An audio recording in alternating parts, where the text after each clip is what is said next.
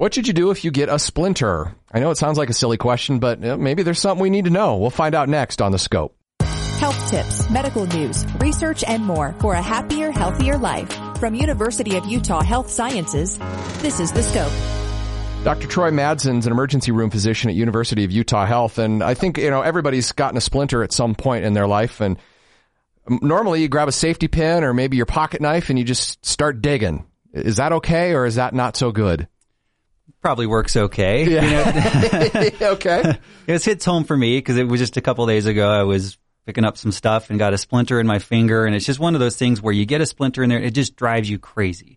So the reality is you probably don't have to go digging for a splinter to get it out.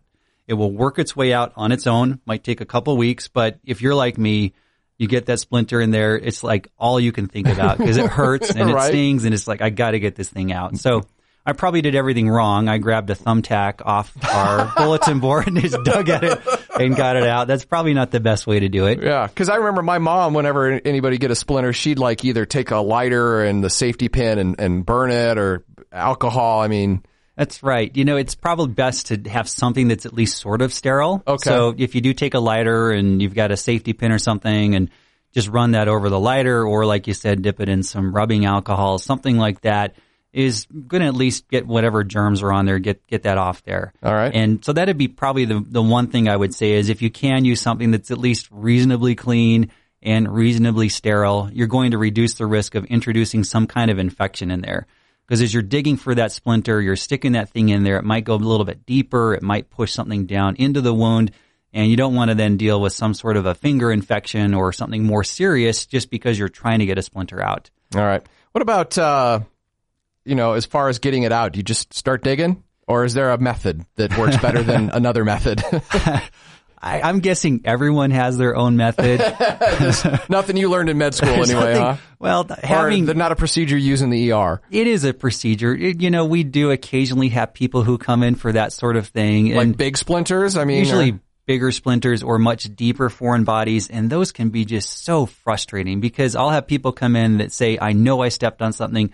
I know it's in there. Sometimes I'll use an ultrasound just to see if I can see anything that jumps out on there. Sometimes I'll just go right over the point where they say, this is where it hurts, and I'll numb it up and cut in there. But usually these are much deeper than anything you're going to be doing at home. Gotcha. So, my technique for home is to say, okay, I see the end of the splinter kind of sticking out right here, or I can see kind of the tip of it there. I'll go right in that spot, try and lift up the skin a bit and just open it up along that line. And then, as I'm in there, scrape around with that thumbtack or that safety pin to try and feel it and work its way out, wash it off really well, see if I can just wash everything out. And that's kind of like what I'm doing in the ER. In the ER, it's a little bit deeper.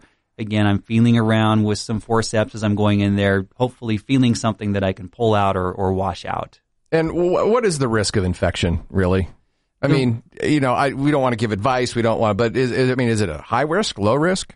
I would say if I had to put a number on it, the risk of infection with having a splinter in there is less than 5%. Okay, but it is a possibility. There's a possibility, and usually when it's infection, you're going to see a little sort of a blister form there, something that has what looks like pus in it. Even then, quite honestly, you're probably okay taking the safety pin, running it over the lighter, whatever to sterilize it, popping that thing open, opening it up a little bit, and getting it to drain. The biggest things I'd watch for in terms of infection are the hand. We always get concerned about infections in the hand. If you start to get a lot of pain along the finger or pain that's tracking up into your wrist, that's a really serious thing because then we're worried about infection actually in the tendon. So that'd be the number one thing I'd say you really need to watch out for, especially, if you're digging in there with a pin or safety pin or you start to get an infection from a splinter. Gotcha. But otherwise, however you're doing, it's probably fine. It's probably fine. Exactly.